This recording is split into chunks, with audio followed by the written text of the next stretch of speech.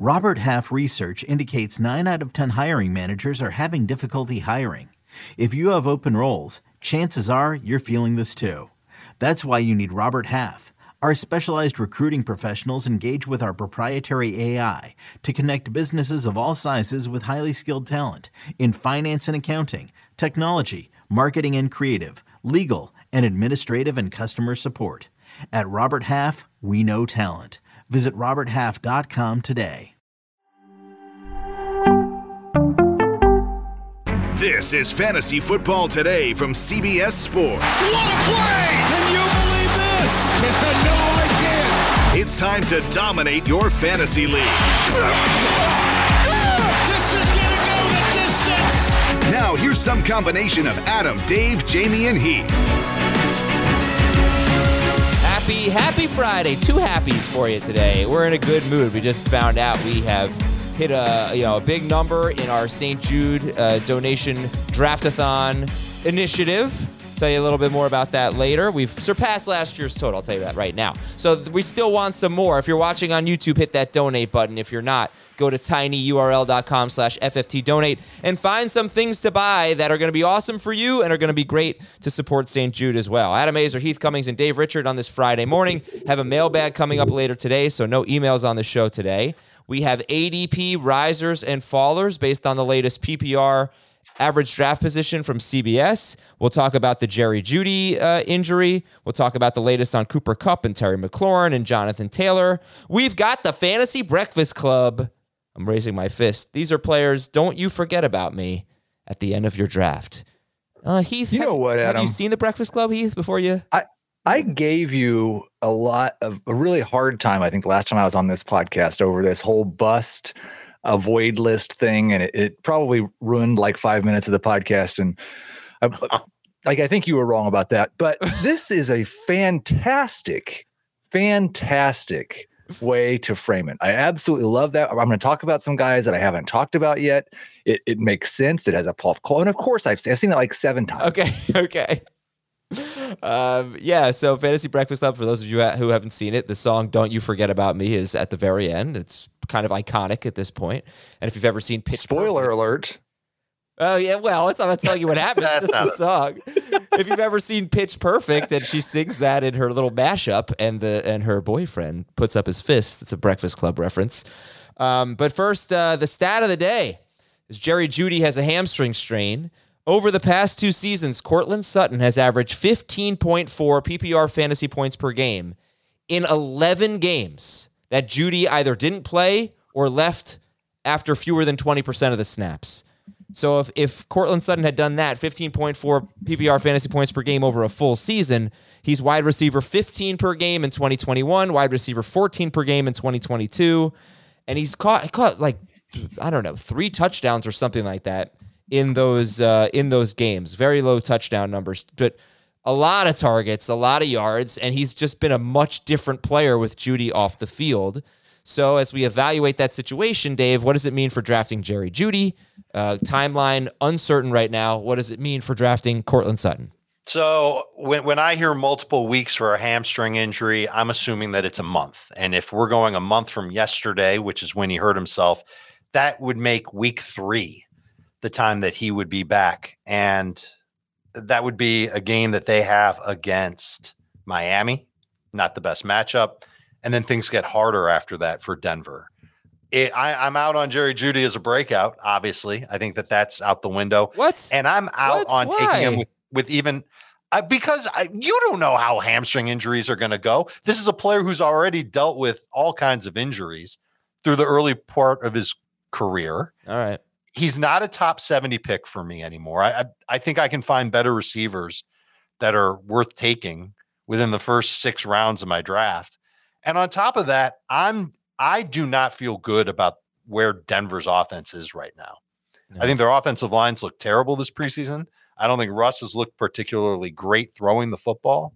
And I'm very nervous about what this Broncos offense is going to be. I think it's a really tough decision about which Broncos wide receiver you want to draft first. I've got Jeudy at the end of round 7 right now and Sutton in round 8. Now I was pretty low on Jeudy before this injury.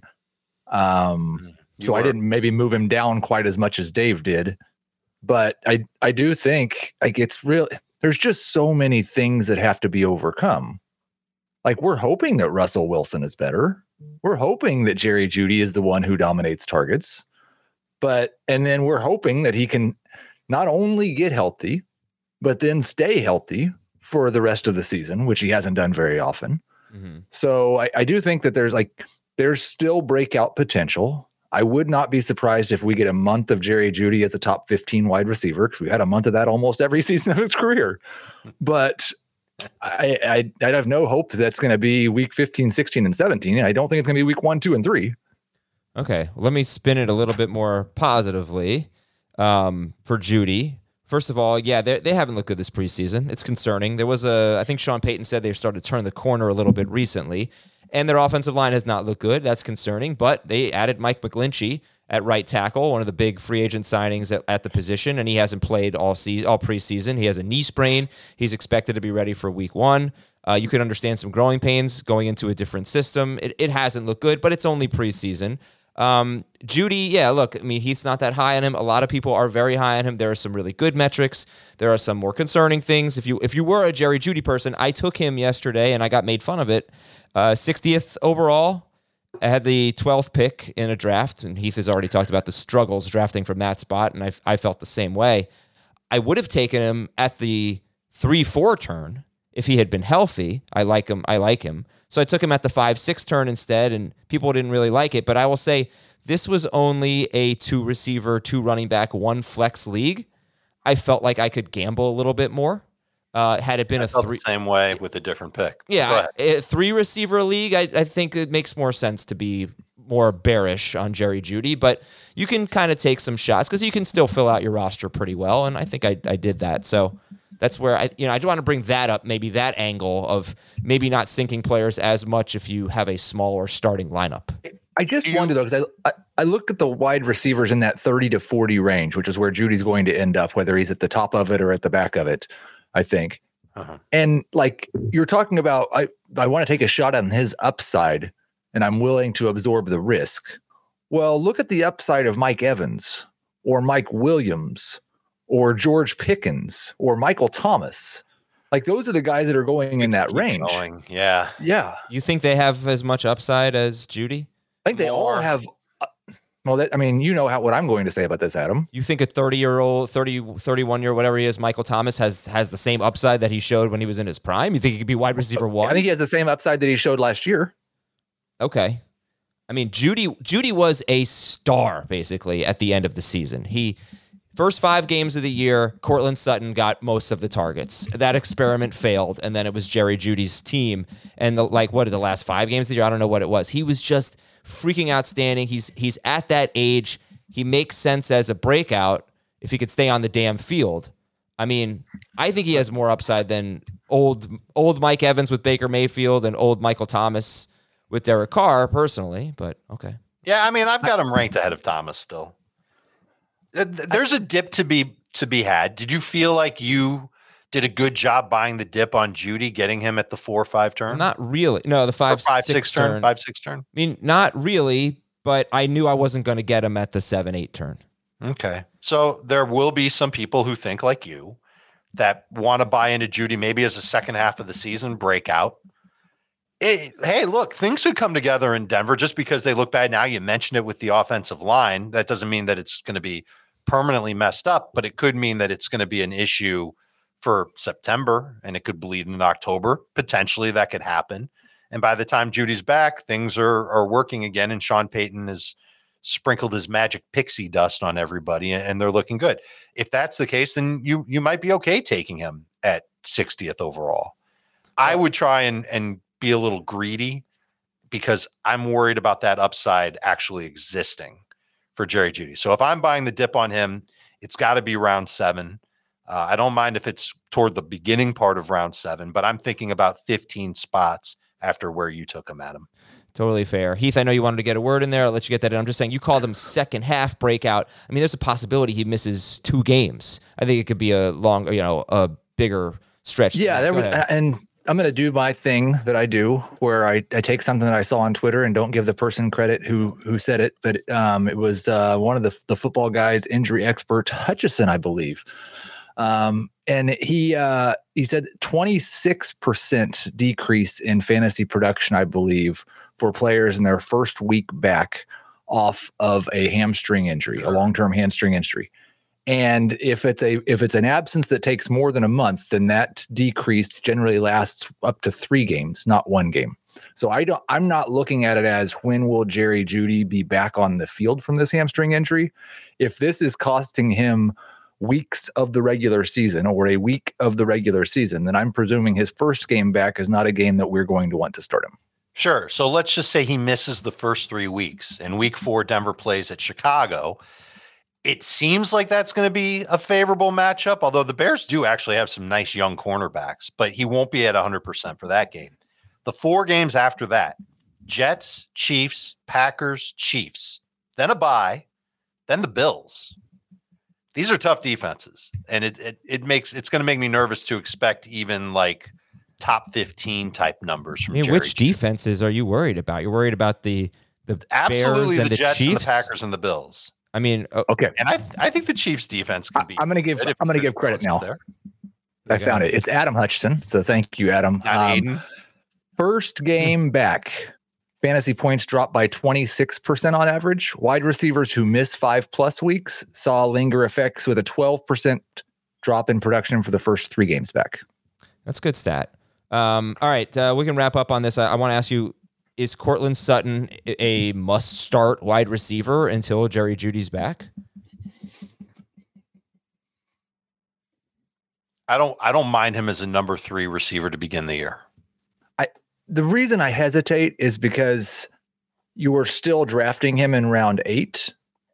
So, like, I'm not going to start him probably over Jahan Dotson. I'm probably not going to start. So there's a good chance I already drafted 3 wide receivers before I drafted him. So I don't know that it'll be a must-start wide receiver. I think you keep his name in mind if you don't draft 3 wide receivers with your first 7 picks. Right. And once you get to that 8, 9, 10 range, you know that that's a name in the back of your mind that you could dial up to be your starter at wide receiver to begin the year. But again, you're counting on this Broncos offense. I talked about how they might be better in the second half of the year. I don't know how good they're going to be week 1 against Vegas. I know that seems like a good matchup, even though Max Crosby against that offensive line. Oh man! I mean, if I can't, they're going to be bad against Vegas now. They might stink. They were bad against second team defenses in the preseason, right? But so maybe they come out and they just dazzle our pants off. But I'm nervous about them. Okay. So it's less about Vegas. It's more about the Broncos. I understand. Yes, Sorry about that. Yes. So what about Russell Wilson? Is he off your board? And then what about Greg Dulcich? Where did I move Russ to? Russ is already buried for me. Like, I'd rather draft Kyler Murray and stash him on my IR. I'd rather take the chance and see what I have with Jordan Love, Derek Carr, Jared Goff, Stafford. Pickett is 1 spot behind Russ as of now. That's a move I could see myself making. Take the chance on Pickett over Russ. Russ is pretty much a 2 QB only guy for me. Okay, and then Dulcich is interesting because we've already seen the Broncos lose a bunch of receivers this preseason. Tim Patrick's out, KJ Hamler's out, and now Jeudy's out. So Marvin Mims is a name we need to talk about. To the top of the don't you forget about me rankings. Absolutely. But I think Dulcich belongs in that group too, because they could just what I think they might do is play more 2 tight ends, but he's not the old school tight end. He's a new school tight end. He can run routes. Yeah. And the Athletic yesterday. He's someone that might be worth drafting and stashing. A good second tight end, if you will. The Athletic yesterday said Greg Dulcich will, I don't know if this was, I read it yesterday. I don't know when they wrote this. Greg Dulcich will remain the top tight end target, and wouldn't be surprising to see him end up as the team's 3rd leading receiver behind Sutton and Jeudy. Heath, any thoughts on Mims and Dulcich? Yeah, very excited about Mims as a potential last round or 2 guy who, especially in best ball where you don't have to decide when to start him, I've already seen some stuff. I made this comparison when he was drafted, but he can do some of the deep stuff that Tyler Lockett's done. When Russ spins out of the pocket and starts running this way or that, Mims is the guy that I think he finds deep down the field that somehow the defense just forgot about and nobody's within 20 yards of him. So I do expect Mims to have a big pop game or two. I don't know that he's going to be a reliable starter, though.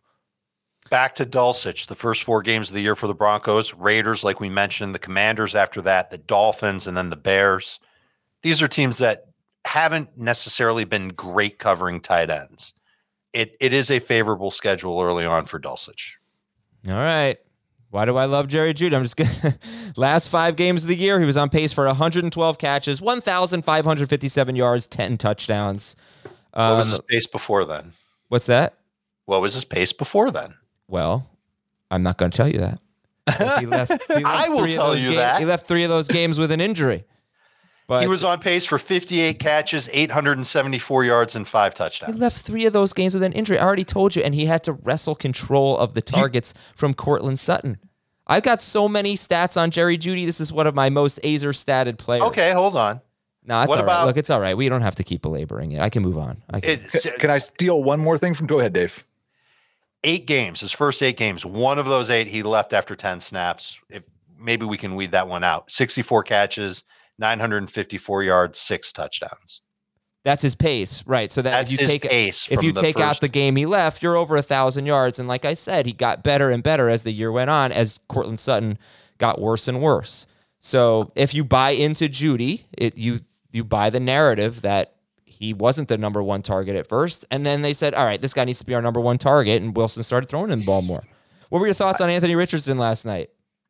I got so excited. So, do you see the guy run? Yeah, he's exciting. Yeah. Like, he is, and they're not even like designing a bunch of run plays for him because it's the preseason. They don't want him to get hit. Philadelphia played their second team defense, but they blitzed over and over and over again, which you have to assume the Colts asked them to do since the Colts head coach was just in Philly last year. And listen, Richardson made some terribly dumb plays and some bad throws. And then he made some plays like, oh, wow. And when he runs with the ball, it is like, I hesitate to say how excited I get. I am fully on board with my prediction. I don't even think it's bold. If he plays 17 games this year, he's breaking the record for rushing yards for a quarterback in a season.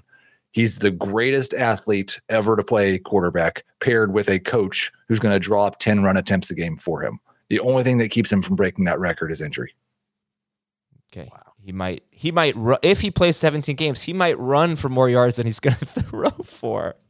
No, not quite. He was 6 of 17 for 78 yards with 38 rushing yards. He also had a 15-yard carry called back. So his rushing was unbelievable, but 78 passing yards on 6 of 17 in one full half against backups.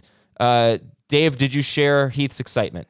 I do, because I think that he not only ran the ball well, he was really, really comfortable in the pocket. When they did bring the blitz, he would step up. He didn't panic throw. He didn't, drop to his knees and just, absorb a hit and be in the fetal position like a little baby.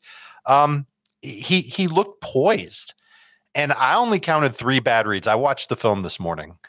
3 bad reads, but 8 off-target throws. And that's going to be the whole thing with him, is how many times are we going to watch him throw to somebody who's covered or open and he's off target, or they've got to adjust to it. Like it's going to be kind of ugly to watch him. So we might be at a point where when Richardson drops back to pass and you don't think he's going to run, just cover your eyes, or maybe you hear the announcer say, Richardson's taking off, and then you can look again. I was thinking during the game last night, the idea of him averaging 225 yards per game is so preposterous now. Yeah. And now, like, he was on pace yesterday for 156 yards. Mm-hmm. That might be a better representation of his average. Which we know is good enough for QB7. Absolutely. The other side to it is this. The other side to it is this. They said after the game that they were not interested in taking check down passes. So he was purposely throwing deep, and it seemed like they wanted to try and connect on some deeper throws. A lot of the deeper throws were not pretty at all. But I think that in a regular season game when they're going to game plan properly, we'll see him be a little bit better of a passer. And he was already making good decisions mostly in this game. So I'm pretty enthusiastic about him. Is he going to set the rookie rushing record? That I don't know. But not rookie. I'm sorry. Did I say rookie rushing record? I meant quarterback rushing record. Whichever one you meant, I'm still going to say I don't think he's going to set the rookie rushing record. That would be a bridge too far. 1,800 yards or something. But there were times where he reminded me of Cam Newton. There were times he reminded me of Ben Roethlisberger. He still has potential. His footwork has gotten better, I think. We'll just see. One thing across his body a lot. It was just it was weird. Go ahead, Heath. Get in there. Go ahead. Thank you. The one thing I want to respond to from the chat is somebody said a guy who's not played in the NFL yet is the greatest ever at something, and what I said was he's the greatest athlete to ever play quarterback, and what I should have said is he's the greatest athlete to ever test at the combine. Because athleticism is not tested on the field. It's tested by how athletic you are in terms of your 40-yard dash, in terms of your leaping ability. And that's just a fact. He is the greatest athlete to ever test as a quarterback at the NFL Combine. Mm-hmm. If he has that and he is a willing rusher, which we know that he is. And the thing I think you hit on, Dave, the difference between him and Justin Fields in a positive way, because Fields was much better in college as a passer than Richardson. Richardson's pocket presence, I think, is already better than Justin Fields' pocket presence last year. I don't think Richardson's going to have the same problem taking sacks that Justin Fields has had early in his career. I thought you were about to say Justin Fields is a rookie, and to that I would have absolutely agreed with you. Even if I'm not ready to agree with you on what you just said, the bottom line is that Richardson does seem prepared for the onslaught of blitzes that the Colts are about to face. And how about a little bit of kudos for the offensive line? 3 starters were out there. I think they did a pretty good job protecting them. Okay, let's move on to the Breakfast Club in just a moment. I'll tell you, we have a mailbag coming up. It airs Saturday. It records on Friday afternoon, so we'll see you there, 12:30 p.m. Eastern Time on youtube.com/fantasyfootballtoday. Please continue to ask questions via Apple Podcast. Leave us a 5-star review on Apple Podcast. Do it for the FFT Dynasty show as well, Fantasy Football Today Dynasty. Leave a 5-star review there, and you can ask a question after the review, and we will get to many of those. We have so many that I can't read all of them, but we'll get to a lot of them. And Draftathon is Wednesday, 4 to 10 p.m. Eastern. Put it on your calendar. And thank you all so much for donating. We've surpassed last year's total. We're going to keep trying to get that number up there, but there's a donate button at the bottom of the YouTube stream. If you could just hit that donate button, and we'd really appreciate it. That'd be awesome. When we come back, The Breakfast Club, a ton of news and notes, ADP risers and fallers. We'll be right back. Did you know that while over 60% of Americans dream of starting their own business, less than 20% of them take the first step? The reason? Building a business is tough.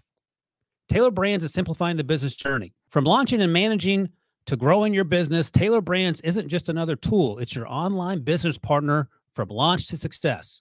With Taylor Brands, building your dream business becomes an effortless experience. Their comprehensive platform guides you through every step, ensuring you have everything you need in one place. From LLC formation to bookkeeping, invoicing to acquiring licenses and permits, and even setting up your bank account, Taylor Brands handles it all seamlessly. And our listeners will receive 35% off Taylor Brands LLC formation plans using our link, taylorbrands.com/CBS Sports. That's TAILORBRANDS.com/CBS Sports. So start your business journey today with Taylor Brands. All right. Don't you forget about me. Dave, you have a name on here that Heath said maybe a little too early. I kind of agree. I don't know that he's in the Breakfast Club anymore, but Jaylen Warren. Don't you forget especially after yesterday. Don't you forget about moving him up on your draft board, I guess.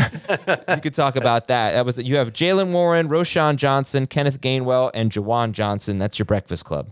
I used to steal Jaylen Warren in the double-digit rounds. I don't think he'll quite go there anymore. I think he's going to show up as a top 100 pick, and I'm on board with it.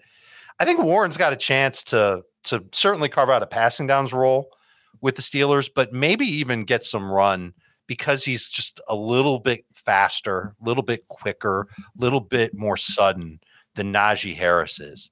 And he's really shown out in the preseason. I expect him to still get some good work. And we've seen Najee miss time before, or maybe not miss time, but certainly play hurt. the Steelers might not hesitate. If Najee isn't efficient, or if Najee is not playing anywhere close to 100%, they might just let Jaylen Warren take over this thing. It reminds me of when Willie Parker got the opportunities to do exactly that. He was a little guy for the Steelers, and he ended up having a really nice year. You guys have drafted with me a bunch. How many times have I not drafted Jaylen Warren in our mocks? What's the top 100 earliest you're willing to go on him?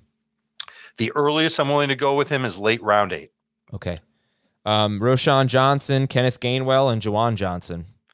So Roschon's in the exact same boat as Jaylen Warren. I except the difference is that I'm rather confident that Roschon Johnson can be a league winner in the last third of the season and maybe even the last half of the season. I love the way that he plays. I know the coaching staff in Chicago loves him too. And Khalil Herbert's good, and he's going to be their starter. And I know Matt Eberflus just talked him up in Chicago, but I think Roschon's where they're eventually going to go. He's done everything great so far in the past season. I would take Warren over Roschon, but they're literally back-to-back in my rankings. They're both top 100 picks. Gainwell just makes sense for me as a running back in a great running offense. Philadelphia's got the great offensive line. I wouldn't expect him to get many touchdowns. DeAndre Swift is already being talked about as a tremendous passing downs back. Are they going to put a lot of carries on him from week to week as well? Rashad Penny's had a couple of nice runs this preseason. No guarantee he makes the final roster for the Eagles, rather. I don't know why I said Seahawks, because he used to be a Seahawk. I think Gainwell, just by nature of the fact that he could be the healthiest of those 3 running backs in Philly, makes him someone worth keeping on a bench. He's a round 10 pick for me. Juwan Johnson's also a round 10 pick. There's been a lot of great buzz about him in New Orleans. If an injury were to befall Thomas or Olave there, I would expect Juwan Johnson to really see a good target share. 3 of the last 4 years, the tight end has gotten at least 23% of the targets from Derek Carr. So that he's got a track record of looking for that position. We know that Darren Waller was that guy. Juwan Johnson is not Darren Waller, but I think he could still end up getting 19, 20% of the target share if things break right for him. Another tight end that you could actually begin with as a streamer. He's taking on the Titans in week 1, Carolina in week 2. I don't know that you have to draft Juwan Johnson in the 10th round. He went in the 12th round in our draft yesterday. I haven't seen him really go in the 10th round, but I do draft him a lot as well, Dave. Let's put him in the Breakfast Club. Heath, what would you like to say, unless you'd like to get into your Breakfast Club? Yeah, I struggle with the Juwan Johnson one. First off, I think the one thing Dave said about Gainwell is I'm not so sure he won't be their short yardage back. He's got 9 rushing touchdowns on 121 carries. Like he has scored touchdowns at a much higher rate than Swift. And we saw Swift was not viewed as a good option in short yardage last year by the Lions. So I think Gainwell's upside is pretty significant if that happens. We could find out in a week if that's what they decide, because if they let go of Penny, that tells you exactly the role that Gainwell could get. And then with Juwan Johnson, like, if is the 20% target share if Michael Thomas is healthy? Because I have a hard time. Like, I think the running backs probably get a 20% target share. And Chris Olave and Michael Thomas are both going to be over a 20% target share. I think you lower that to 15 or 16% if Thomas is healthy. And then the other thing, have you done projections for the Saints, Dave? I don't. I think I might have for Kamara. Because I think the most difficult thing for me as somebody who kind of leans on what a team has done in the past, especially when the coaching staff is the same, is projecting. Like, we talk about the Falcons and the Titans and the Bears and these super run heavy teams, and are they going to throw enough to support their pass catchers? The Saints, since Drew Brees fell off a cliff, have been extremely run heavy, and I like 510, 515 pass attempts. And so I don't know that I expect a big change from that, with the emphasis they put on adding running backs to go along with Alvin Kamara, and still planning on having Taysom Hill be a part of that plan. Like, I think it's hard to project them to be pass heavy. Yeah. All right. Who's in your Breakfast Club, Heath? My Breakfast Club is just a little bit bigger than Dave's, although I would agree with Kenneth Gainwell for sure, and Roschon Johnson. I've got Kyler Murray. We talked about him on the most recent podcast. He seems to be available at the end of all of our one quarterback drafts and going like QB 22 or something in our super flex drafts. So yeah, I guess there's a chance that he just sits out the entire year, but I'm willing to weigh that against the upside of Kyler Murray potentially being Kyler Murray in the second half of last year. And oh, wow, you just found a top 6 fantasy quarterback. Would you, Heath, say that you would only draft him if you have IR spots? Or would you draft him if would you put him in a bench spot? I mean, I think that depends. I can't. Do we have any leagues that don't have IR spots? We do. I'm trying to think if I've even. We don't recommend that. We think people should have at least 2 IR spots. I guess if you were in a short bench league with only 5 bench spots and you didn't have an IR spot, then I probably wouldn't draft him. But I agree. I don't think I have any leagues like that. The running backs are just a couple of backups. Tyjae Spears, who I talked about as one of my wow guys on Monday, has just looked fantastic anytime he's gotten the ball. And who knows, he might have that Dontrell Hilliard role from a year and a half ago where he happens to catch 40 passes as well. They're talking about using him more in the passing game. And then Keontae Ingram, kind of the forgotten man behind the 28-year-old injury-prone running back. Ingram looks like the RB2 in that Arizona offense. And yeah, they're going to be terrible, but he's available at the last round of the draft. And if Connor gets hurt, he's getting 18 touches a week. Okay. Kyler Murray, Tyjae Spears, Keontae Ingram. Go on. We talked about Marvin Mims. I'd throw Jonathan Mingo, who has a similar ADP in that same range. We don't know the status of DJ Chark's hamstring injury. Adam Thielen's 100 years old. Chris Towers has made a really good point about the fact that Mingo was not able to dominate targets on a team that didn't have any other NFL wide receivers. Well, he might not be playing with any other NFL wide receivers this year as well. It's a recent observation that Chris made. And then the tight ends, Chigo Okonkwo, I've come back around on him after the Treylon Burks injury and the fact that he's playing 100% of the snaps in the one tight end sets, which is not something he was doing last year. And then Irv Smith, just an end of the draft free guy who should see 5 to 6 targets a game. Okay. Dave's Breakfast Club. Jalen Warren is not going to be there late, but get him anyway. Roshan Johnson, Kenneth Gainwell, Juwan Johnson. Heath has Kyler Murray, Tyjae Spears, Keontae Ingram, Marvin Mims, Jonathan Mingo, Chigo Okonkwo, and Irv Smith. News and notes, other than Jerry Jeudy, Cooper Kupp thinks he'll be ready for week 1. Terry McLaurin may not be ready for week 1, according to Adam Schefter. Miami has made at least one trade offer for Jonathan Taylor, according to the Miami Herald. So you got to be, I guess, a little cautious, but they go so late drafting Jeff Wilson and Raheem Mostert, but because the Dolphins have seemed like they're kind of in on running backs, but almost all of them are gone at this point. We'll see if wasn't there a report that they even tried to see if they could get Josh Jacobs from the Raiders? Yeah. So they've been linked to Dalvin They're Cook, sniffing all these guys. Okay. Jordan Roderick of The Athletic thinks that Rams running back Kyren Williams could be more involved in the passing game. He says Kyren Williams has had an excellent camp, but also that the Rams want to see if lead back production is possible from Cam Akers. What do you make of that, Dave? Kyren Williams was a good passing downs back at Notre Dame and certainly could fill that role. We were talking about him last year as potentially a member of the Breakfast Club, and then he got hurt, and so we dropped him. I think that you could look at him in deeper leagues as a good late round pick. Okay. Does that role exist in the Rams offense? It might, because I don't know if Akers can do it. And they might need somebody to be available for checkdowns with their offensive line. Yeah, they never. It'd be bad news for Tyler Higbee if he doesn't have that role anymore, because he's been the check down guy the last couple of years. Well, they need multiple check down guys. The Texans they need a lot of help. Still have not declared a starting quarterback. It seems like it's going to be C.J. Stroud. He keeps playing with the ones, but they haven't officially announced it. Jets wide receiver Allen Lazard is expected to be ready for week 1. The Cardinals acquired quarterback Josh Dobbs from Cleveland for a 5th-round pick. And I had a question for you. If we're downgrading Joe Burrow, I don't know how much you are downgrading Joe Burrow because of the calf injury, but I think fantasy drafters are downgrading Joe Burrow. Why isn't anyone downgrading Jamar Chase or T. Higgins? This team does not look like it has a very good backup quarterback situation right now. I'm just wondering, we really haven't brought that up since the Burrow injury. Should we be downgrading Chase and or Higgins?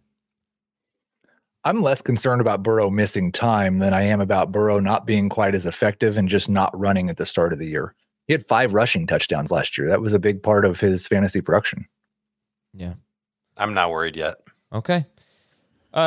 Good story from The Athletic where they asked the beat writer for basically a fantasy spin for every team. So I picked out, I don't know, about half the teams, and let's just go real quick here and you give me your reaction. Cleveland, expect a lot of quick, safe targets for both Elijah Moore and David Njoku. Yep. Elijah Moore is another PPR Breakfast Club member. All right. He should have been on the list. Some tight ends. Dallas, Jake Ferguson could have a fantasy impact. Detroit, Sam Laporta might already be Jared Goff's number 2 target. Denver, I already read this one. Greg Dulcich will remain the top tight end target, and it wouldn't be surprising to see him end up as the team's 3rd leading receiver. And then Green Bay, Luke Musgrave will be a matchup problem for defenses and one of Jordan Love's favorite targets. So positive stuff on Ferguson for Dallas, Laporta for Detroit, Dulcich for Denver, Musgrave for Green Bay. Heath, that's a tier right there, basically. What do you think of that group? Well, and this goes back to a point that Dave first made, I think, on FFT like 3 or 4 years ago with the connection between running back targets and tight end targets, and one spiking and the other one dropping off. And it's interesting looking at all these tight ends. Like, does Sam Laporta have a chance to see more targets than Jahmyr Gibbs? Is Greg Dulcich going to impact the pass-catching running back situation for the Broncos with Sean Payton, who's had that Alvin Kamara role? Does Luke Musgrave make it to where Aaron Jones is not the number 2 target on his own team for the first time in 4 years? Or do all these guys probably not matter except for as streamers? That's how you draft them. You draft them as streamers / blue chip guys that you're hoping turn into something and can help your team by October. And I think Laporte is the best of the bunch. Dulcich would be behind him. Ferguson after that, and then Musgrave bringing up the rear. All right, for the Colts, Josh Downs has had a good camp. He had a bad drop. Drop yesterday. That was a bad drop. Would have made Richardson's numbers look better. Yep. Jacksonville, Calvin Ridley could return to being a true number 1 wide receiver this season. Love him. Been loving him since the offseason started. Is he the easy wide receiver to take once Smith, Olave, and Higgins are off the board, and when the Keenan Allen, Christian Watson, Hopkins, etc. group starts going to more? I'm more excited about him now than I am Higgins. Ooh. He is 14th for me. He is behind Waddle, Olave, and Devontae Smith. I've still got Higgins ahead, but then I've got Ridley next. One thing I want to go back, and I've not had time to do this, but there was a very, very small sample size of Calvin Ridley being a number 1 wide receiver. Like you say, get back to being a true number 1 wide receiver. His best year was with Julio Jones. Mm-hmm. Mm-hmm. You look at his numbers though that year, because that was a year Julio missed a lot of time. I think he scored a bunch of touchdowns, right? No, actually, it was funny. I think his touchdowns went down, but his target share, because that's what just happens with the Matt Ryan number 1 receiver. But his target share, his yards, his involvement went way up when Julio wasn't there. I can give you the numbers if you care. Yeah. Okay. Let's see. If we could talk to Matt Ryan, we should ask him about that. Yeah. Okay, Ridley in 2020, that was Ridley's big year, right? 17.2% target share. Or was it 2019? No, 2020. He was the top 5 receiver. With Julio Jones on the field, 17.2% target share, 19.9% target per route run rate. With him, those aren't great numbers. With him off the field. Oh no! Shoot! Damn it! What did you do? So I'm gonna look this up, Dave, and we'll talk about it on a future podcast when we have the numbers. I'm sorry, I don't know. But I do remember there was something about maybe it was the target share spiked and the efficiency really just fell apart. I don't remember. It was one of those two. All right. Could you bring it up on the mailbag, Adam? I got it. All right. 2020.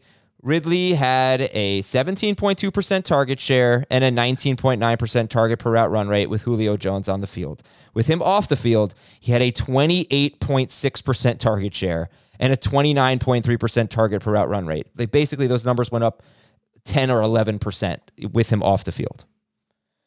Still terrific, though, with him on the field. His numbers were better than his target share. He made a lot of big plays. So did you know that Christian Kirk's numbers last year were the best numbers that a wide receiver has ever had under Doug Peterson? Yeah, I did know that. You did. You said of course, that a lot. you know that. Oh, you said that. Yeah, I remember you saying that.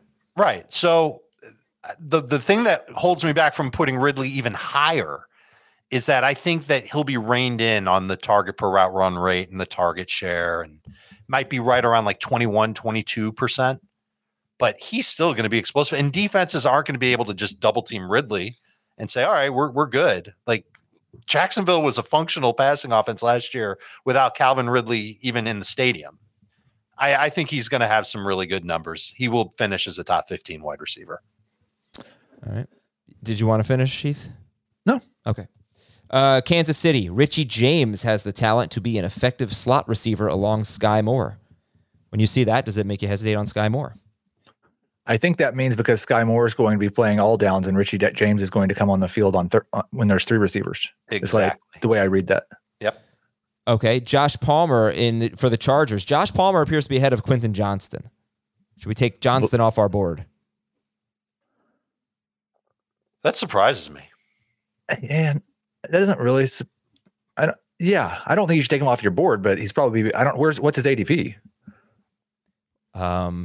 Maybe round 10-ish.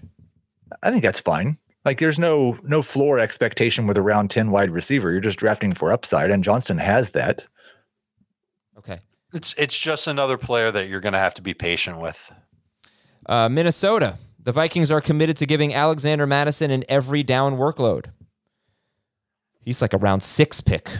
They've treated him like that this whole offseason and preseason and training camp. Ty Chandler had a chance to try and make some inroads on taking work away from him. I think he's done a decent job of it. I would imagine he's just the next man up behind Madison. I've moved Madison back up in my rankings. He's probably a top 15 running back. I can double check it real quick. Bringing up the rankings here. It is 18, but around 4 or 5 pick, somewhere in that range in PPR. Madison's another one of these running backs along with Miles Sanders and was David Montgomery, but I moved him down, who I just have ranked too high above where they get drafted.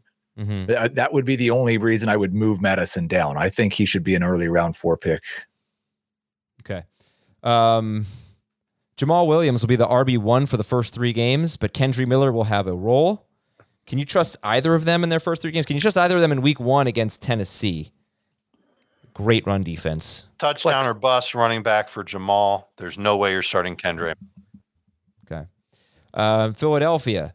Draft Dallas Goedert was like the headline there. And DeAndre Swift is the most likely running back to, quote, grab hold of the reins, end quote. And the article said Goddard has been dominant throughout the summer and looks like a lock to outperform that draft status. Miamisburg, Ohio. 3-4-3-5-3 or whatever it is. He does have more seasons with more than 3 receiving touchdowns than Darren Waller. Okay. He's a guy I'm afraid I'm too low on. Like I draft Darren Waller or Dallas Goedert in round 7, and he's a guy I'm afraid because really all he has to do is what he did last year: stay healthy and have not score a bunch of touchdowns, just score 5 or 6, and he's tied in 3. Would you say that he's safe? I would say that he's safe. I don't think he's got he'll have a couple of spike weeks. That's what he had last year. But so many games in 2022 with 13, 11, 12, 12, a couple with 9, one with 10. These are PPR points per game. This is a tight end. And so if he's obviously the solution if you don't want to go and stream the position, and you can get him at a pretty decent value on draft day. Just understand, he's not going to be one of the high volume target guys unless something happens to Smith or Brown. Right. Okay. But he could be a 1,000-yard receiver with those guys healthy. I don't think he can. He was on pace for 980 yards last year. That's not 1,000. Yeah, it's just weird because I brought this up, but before Dallas Goedert's injury, Devontae Smith was, I think, the number 35 wide receiver in fantasy. After Dallas Goedert's injury, Devontae Smith got going. We didn't really get any sample of healthy Jalen Hurts because he was hurt when he came back, and Goddard, and healthy Goddard with the breakout Devontae Smith. I just don't know. I don't know what carries over. Did Devontae Smith just kind of take more targets when Goddard got hurt, and then now all of a sudden, okay, he's a star, so that's going to hurt Goddard. I don't know what's going to happen there. But I would bet on Smith. Was a Devontae Smith target worth as much as a Dallas Goedert target last year? You know what? I don't bet know. For the first 2/3 of the season, it was not. I'm not sure. I mean, it sounds to me like a situation. I understand because Devontae Smith is a potential future star, why we would make an exception to this. But it sounds a lot to me like a situation where Devontae Smith's targets went up because Dallas Goedert got hurt. Right, but his targets did not go down. They don't keep that or stick with They did not go down when Goddard came back. Right, exactly. And now they've added DeAndre Swift to the offense. That's going to be another short area pass catcher. Well, I know for a fact that a Dallas Goedert target's worth more than a DeAndre Swift target. Yeah, but it's harder to throw to Dallas Goedert than it is to throw to DeAndre Swift. I mean, it's like you probably no. I mean, Dallas Goedert's not catching passes out of the backfield. These are dump offs. These are he catches short throws too. But I think he has a higher catch rate last year than Swift. All right, look, okay. Moving on. Moving on to Pittsburgh. George Pickens has significantly expanded his route tree. Oh. So, is everyone in on the Pickens train? I think I might be the only one. I want some Pickens. What does in mean? Round 6. That feels a little rich. Adam's out now. Actually, yeah. Well, he went in the middle of round 7. Yeah, you could probably find him in round 7. What's his ADP? Look up his ADP. I bet you can find him in round 7, maybe round 8. I'm good in round 7. Round 7, yeah. 80, all right. So if I got to reach, round 8, if I got to reach a little bit for Pickens in round 6, I'm happy to do it. I think Pickens or Jeudy. Awesome. Pickens. It's not even a question now. It was a question before. All right. I moved Pickens up a little bit. I moved all the Steelers up a little bit, or not all of them, but Johnson and Pickett and Pickens last night or this morning. But still, I've not like he's still pretty much all the highlights you're seeing of George Pickens are the same highlights as last year. It's him running down the sideline with a defensive back running right next to him and him manhandling that defensive back. Oh, that's a bad thing? No, but it's not a 99% of the NFL receivers. That's not a successful recipe for a top 24 receiver. No, but he was already a very good contested catch receiver last year. Would not be surprised if he sees an uptick in targets. I think he's going to separate better this year than he's not going to turn into Jamar Chase, but he's going to be a very, very productive receiver this year. And so happy to take him in round 6 and take him ahead of Deontay Johnson. It's not even so much like I don't know that it's a George Pickens criticism. I'm not saying that it just seems like there's not like, can we get him a few slants?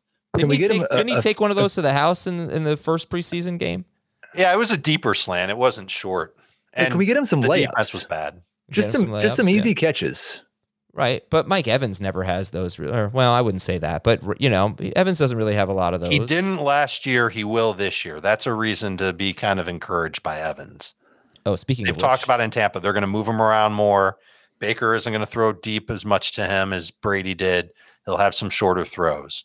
Evans is another name that I keep in my back pocket as a number 3 receiver that people are passing over because he's old.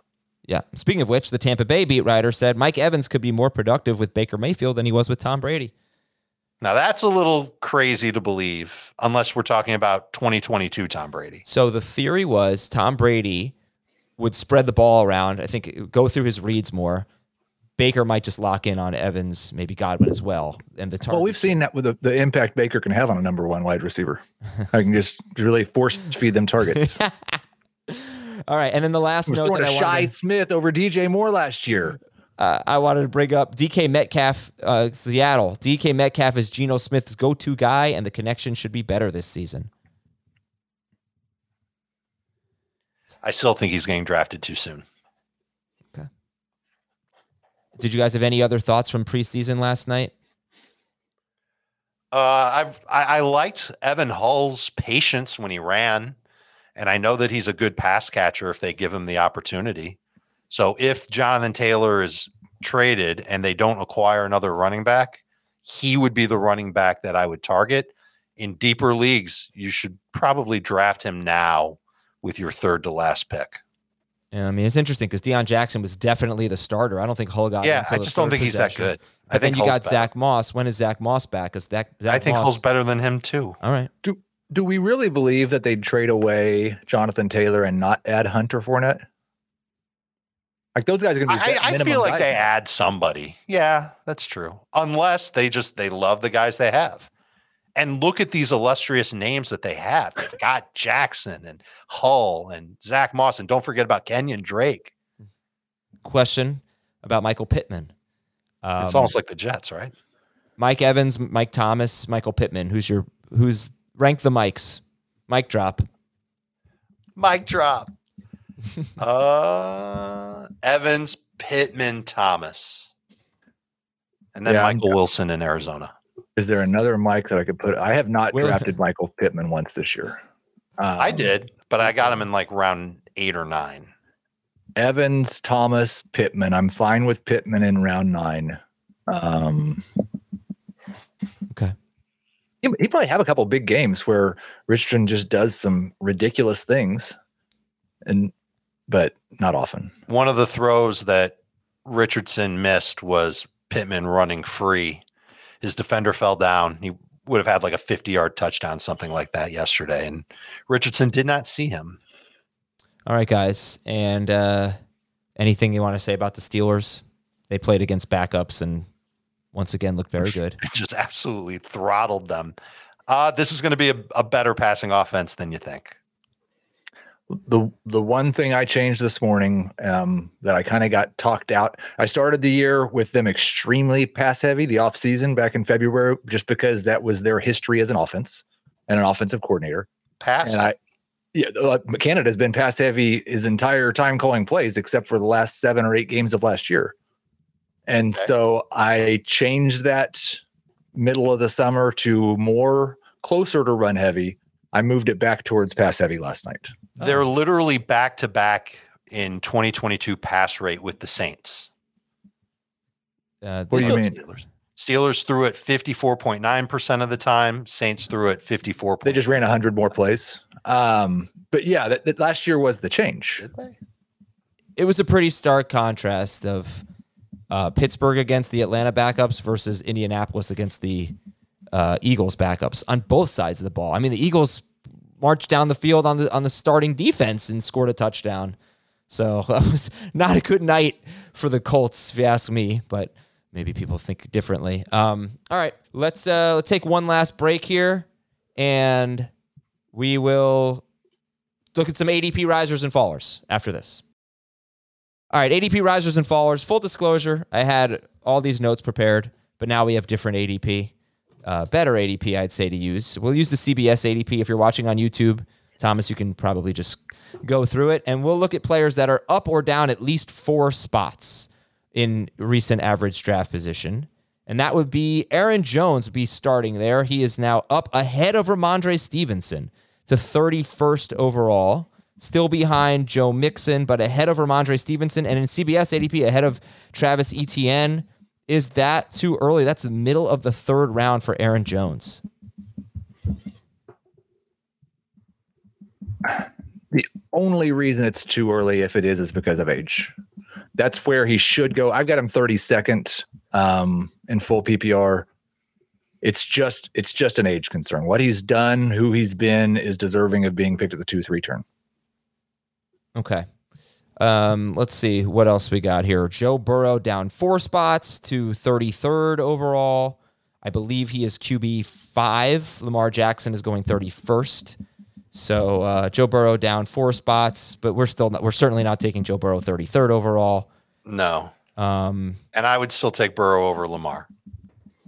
All right. 6 point. Alexander Madison is up 4 spots to 49th overall. So based on what you guys said earlier, you're cool with Madison at 49th overall? Yep. But I'm 40th. 4-5 turn there. DJ Moore up 7 spots to 50th overall. One of the biggest gainers, DJ Moore. I love that value. I still think I'll speak for myself on this one. I still think he's got low-end wide receiver 1 potential, but you draft him as a capable wide receiver 2. We've seen him average 14 PPR points per game. I think it's going to be a better result this year than what we saw last year in Carolina. Who do you guys have ranked higher overall, Madison or DJ Moore? Moore in PPR. Madison. Okay, Breece Hall is down 12 spots. This is reaction to the Dalvin Cook signing. He's now going 53rd. But the way I interpret a list like this, when you see arrows going down, and Breece Hall down 12 spots to 53rd, that means in recent drafts he's probably a lot lower than 53rd. Would be my guess, guys. I don't know if you interpret it the same way, because whatever it is now is pulling down what it was before, which was he was like a 3rd round pick, I think, before the Dalvin Cook signing. So that was. I don't remember any of us taking him in round. No, not 3 for us. I'm talking about an ADP. We were always like his ADP is way too high. Breece Hall now 53rd overall. Who's in on Breece Hall in the 5th round? Me. Not Heath. Okay. Heath, you're in on Breece Hall in the what round? I've got him at 62, so I like him in round 6.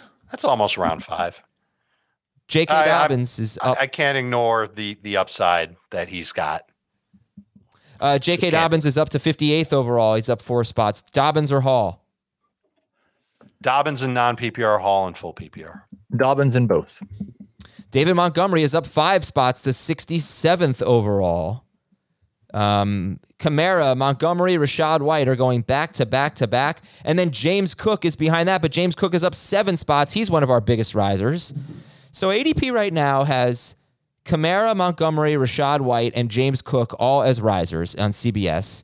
But Javonte Williams as a big faller behind all of those guys. Should Javonte Williams be behind Kamara, Montgomery, Rashad White, and James Cook? In my rankings, he's 1 spot ahead of Montgomery. Everybody else is ahead. Yeah, I've got it Cook, Kamara, some other guys mixed in here, but Javonte, Montgomery, and Rashad White, but I have them all ahead of Breece Hall. I have White at the top of this group. I think he's got the best shot to keep the starting job and get a lot of catches this year. Deshaun Watson is down 11 spots. I don't know if this is a reaction to that report. The news. Yeah. I just wonder, where is he among the quarterbacks? He's QB 9, I guess. He's behind, it's Herbert, Fields, Lawrence. Lawrence is going 57th, and Watson is going 76th. That's only 3 rounds ahead of where I have him. Yeah, it's too high for Watson. But every quarterback is going too soon for our tastes. I don't know about that with Fields. He's going. There are 3 quarterbacks. 3 quarterbacks who are going behind where I have them ranked last I looked, and it was Fields, Tua, and Richardson. Tua is a steal on our ADP. Kirk Cousins and Aaron Rodgers are going ahead of Tua. Tua's going as QB, I think 11 or 12, 99th overall, and then ADP has never been as high on Anthony Richardson as you guys have been. He's going 117th overall. That could pretty much do it. Khalil Herbert up 9 spots to 85th overall. Should Khalil Herbert be a top? Oh, but Dalvin Cook is still ahead of him. How about that? Dalvin Cook is 81st, up 8 spots. Khalil Herbert is 85th, up 9 spots. Should either Cook or Herbert be a top 80 pick? No to the top 80. I like Herbert better than Cook. I think Herbert can help you in the first half of the year. And what happens if he actually has an outstanding first half? Then all this excitement that I have for Roschon will fade away.